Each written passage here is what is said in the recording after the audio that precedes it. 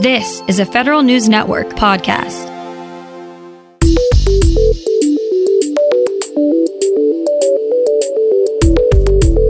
Coming up on today's Federal Newscast, we get a look at the federal retirement numbers from the last month of 2019. Members of Congress want the Treasury Department to get moving on appointing a national taxpayer advocate. And with a new year comes a new way for scammers to disguise themselves as federal agencies. These stories and more in today's Federal Newscast.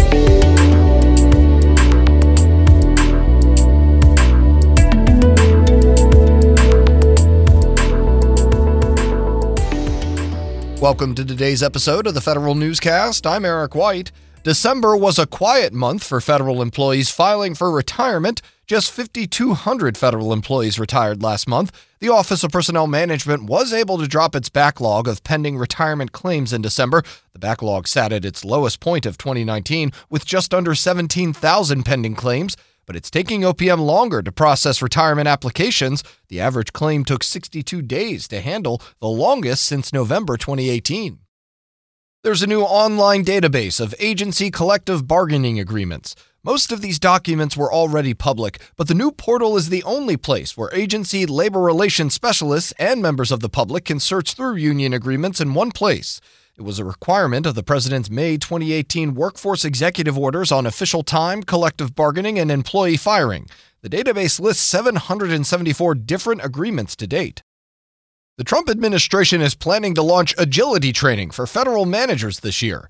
The goal is to help managers more quickly respond to change and other complex problems. The training is a priority under the administration's presidential management agenda. Scaling up existing reskilling and upskilling pilots and expanding a recent hiring initiative are also top items on the administration's agenda for the federal workforce.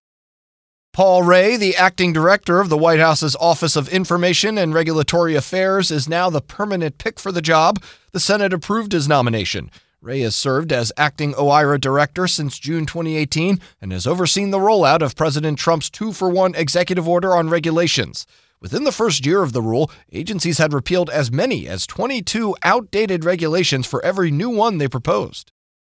Just weeks away from the start of this year's tax filing season, leaders of the House Ways and Means Committee have called on Treasury Secretary Steve Mnuchin to name a new national taxpayer advocate.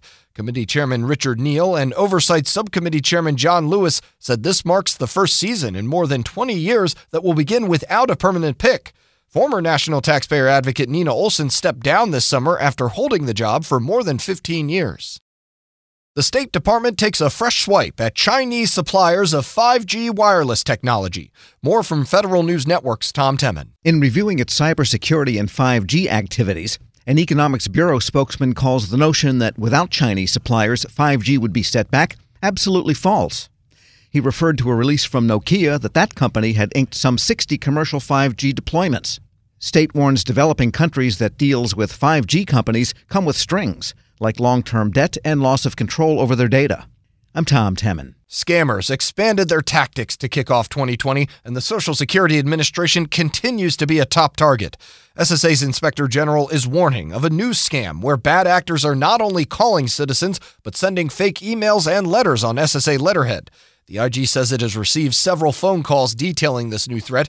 SSA reminds citizens the agency will never threaten them, require payments in a retail gift card or wire transfer, or send official letters with personal information. The Justice Department continues to take a lighter touch in going after government contractors. Here's Federal News Network's Jason Miller with some details. The Justice Department once again won more than $3 billion in settlements and judgments under the False Claims Act in 2019. But the amount coming from federal procurement fraud continued to be only a small part of those recoveries for a second year in a row. Justice says of the more than $3 billion, $2.6 billion came from healthcare cases. Procurement fraud brought in just more than $267 million last year. DOJ says under the qui tam provisions of the False Claims Act, whistleblowers received $265 million in 2019. I'm Jason Miller. The Navy is implementing its first widespread change to civilian human capital in 10 years. The service's new strategy puts an emphasis on hiring the most talented workforce, creating a top-notch working environment, and using data and technology to assist employees. Civilians make up 29% of the Navy workforce. The Navy says it needs to change the way it approaches the workforce to ensure it hires the best people. The service will start pilot programs aimed at spurring change within the next 6 months.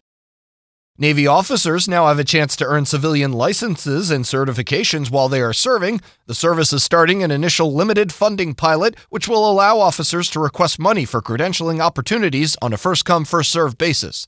Other military services are providing similar programs in hopes that troops will get experience and licenses they need to gain employment once they leave the military. The Army's General Fund Enterprise Business System will complete migration to a commercial cloud next fiscal year as part of a modernization agenda that includes agile transformation and shared services. The system, which processes up to $164 billion in transactions every year, allows the service to share financial data with the Treasury Department and Office of Management and Budget. The Army has also launched a pilot to provide financial management systems as a shared service to the Defense Health Agency and the Navy's Bureau of Medicine and Surgery. Veterans Affairs will take another shot at moving to a consolidated financial management system this summer. Avi Snow, the VA's Associate Deputy Assistant Secretary for Financial Business Operations, said the agency's first customer will be the National Cemeteries Commission and will go live with the new system in July. The agency has attempted a financial management business transformation twice before, in 2006 and 1998, but both efforts were unsuccessful. The VA also partnered with the Agriculture Department in 2016 on a financial management shared services agreement, but USDA canceled the agreement a year later.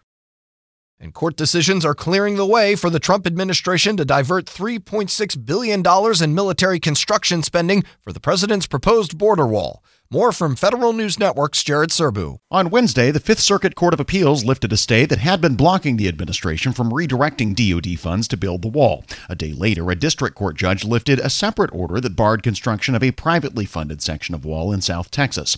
The appeals court ruling lets the administration move ahead with 11 projects in California, Arizona, New Mexico, and Texas. Jared Serbu, Federal News Network. You can find more information about these stories at federalnewsnetwork.com. Search Federal Newscast, subscribe to the Federal Newscast on iTunes or Podcast One, and follow us on Twitter. Our handle is @Federal Newscast. I'm Eric White.